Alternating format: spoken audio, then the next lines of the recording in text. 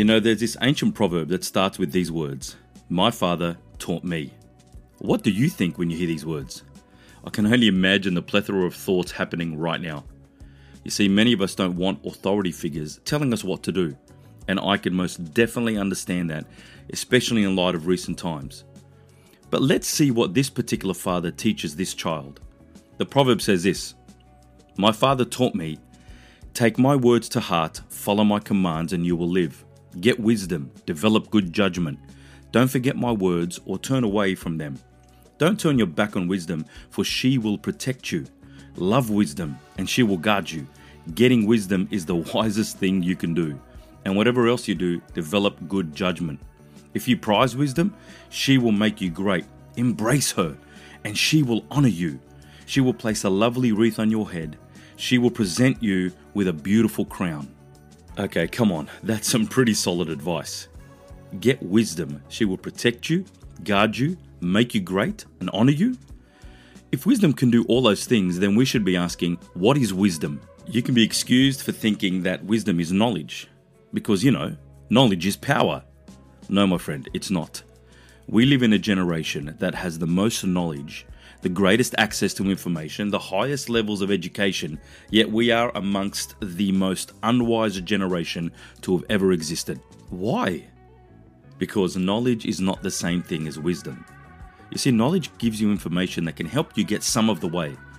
But too often, knowledge can lead to overinflated egos, or feeling of superiority, and possibly narcissistic tendencies. But that's a whole nother podcast. The technical definition of wisdom is the quality of having knowledge coupled with experience and good judgment. So, where does this experience and good judgment come from? Well, in most cases, it comes from those that have gone before us. This is why this ancient proverb is so profound.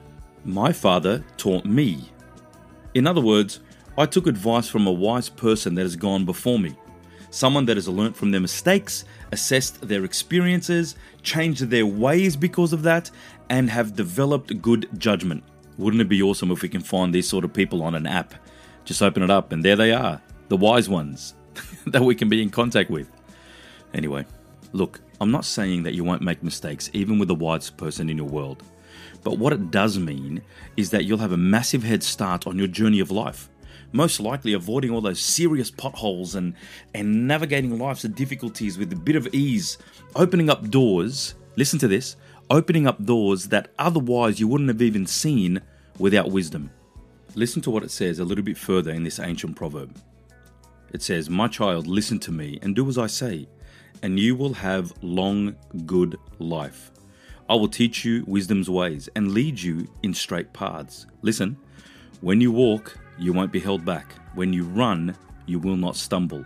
Take hold of my instructions. Don't let them go. Guard them, for they are the key of life." I think you're starting to get the picture. Wisdom is key here. The ancient proverb started with the words, "My father taught me." But who is that to you? You may be wondering, where is this ancient proverb from? Well, I'm glad you asked. This ancient proverb comes from the one whom I would call my father, the creator of the universe, the God of the Bible. See, I can't even begin to describe how much wisdom I've received from him. Whether it's been from him through the incredible truths of the Bible or through people who have lived the biblical truths before me. Either way, I am forever grateful for them. Wisdom is more precious than gold. It is better than diamonds. Gold and diamonds can't give you honor or integrity or character. Only wisdom can do that. I cannot even stress how important each of those things are. Honor, integrity, and character. Unfortunately, these things are not found readily available in our society anymore, and they're needed more than ever now. I could do a podcast on each one of those separately. Maybe I will one day.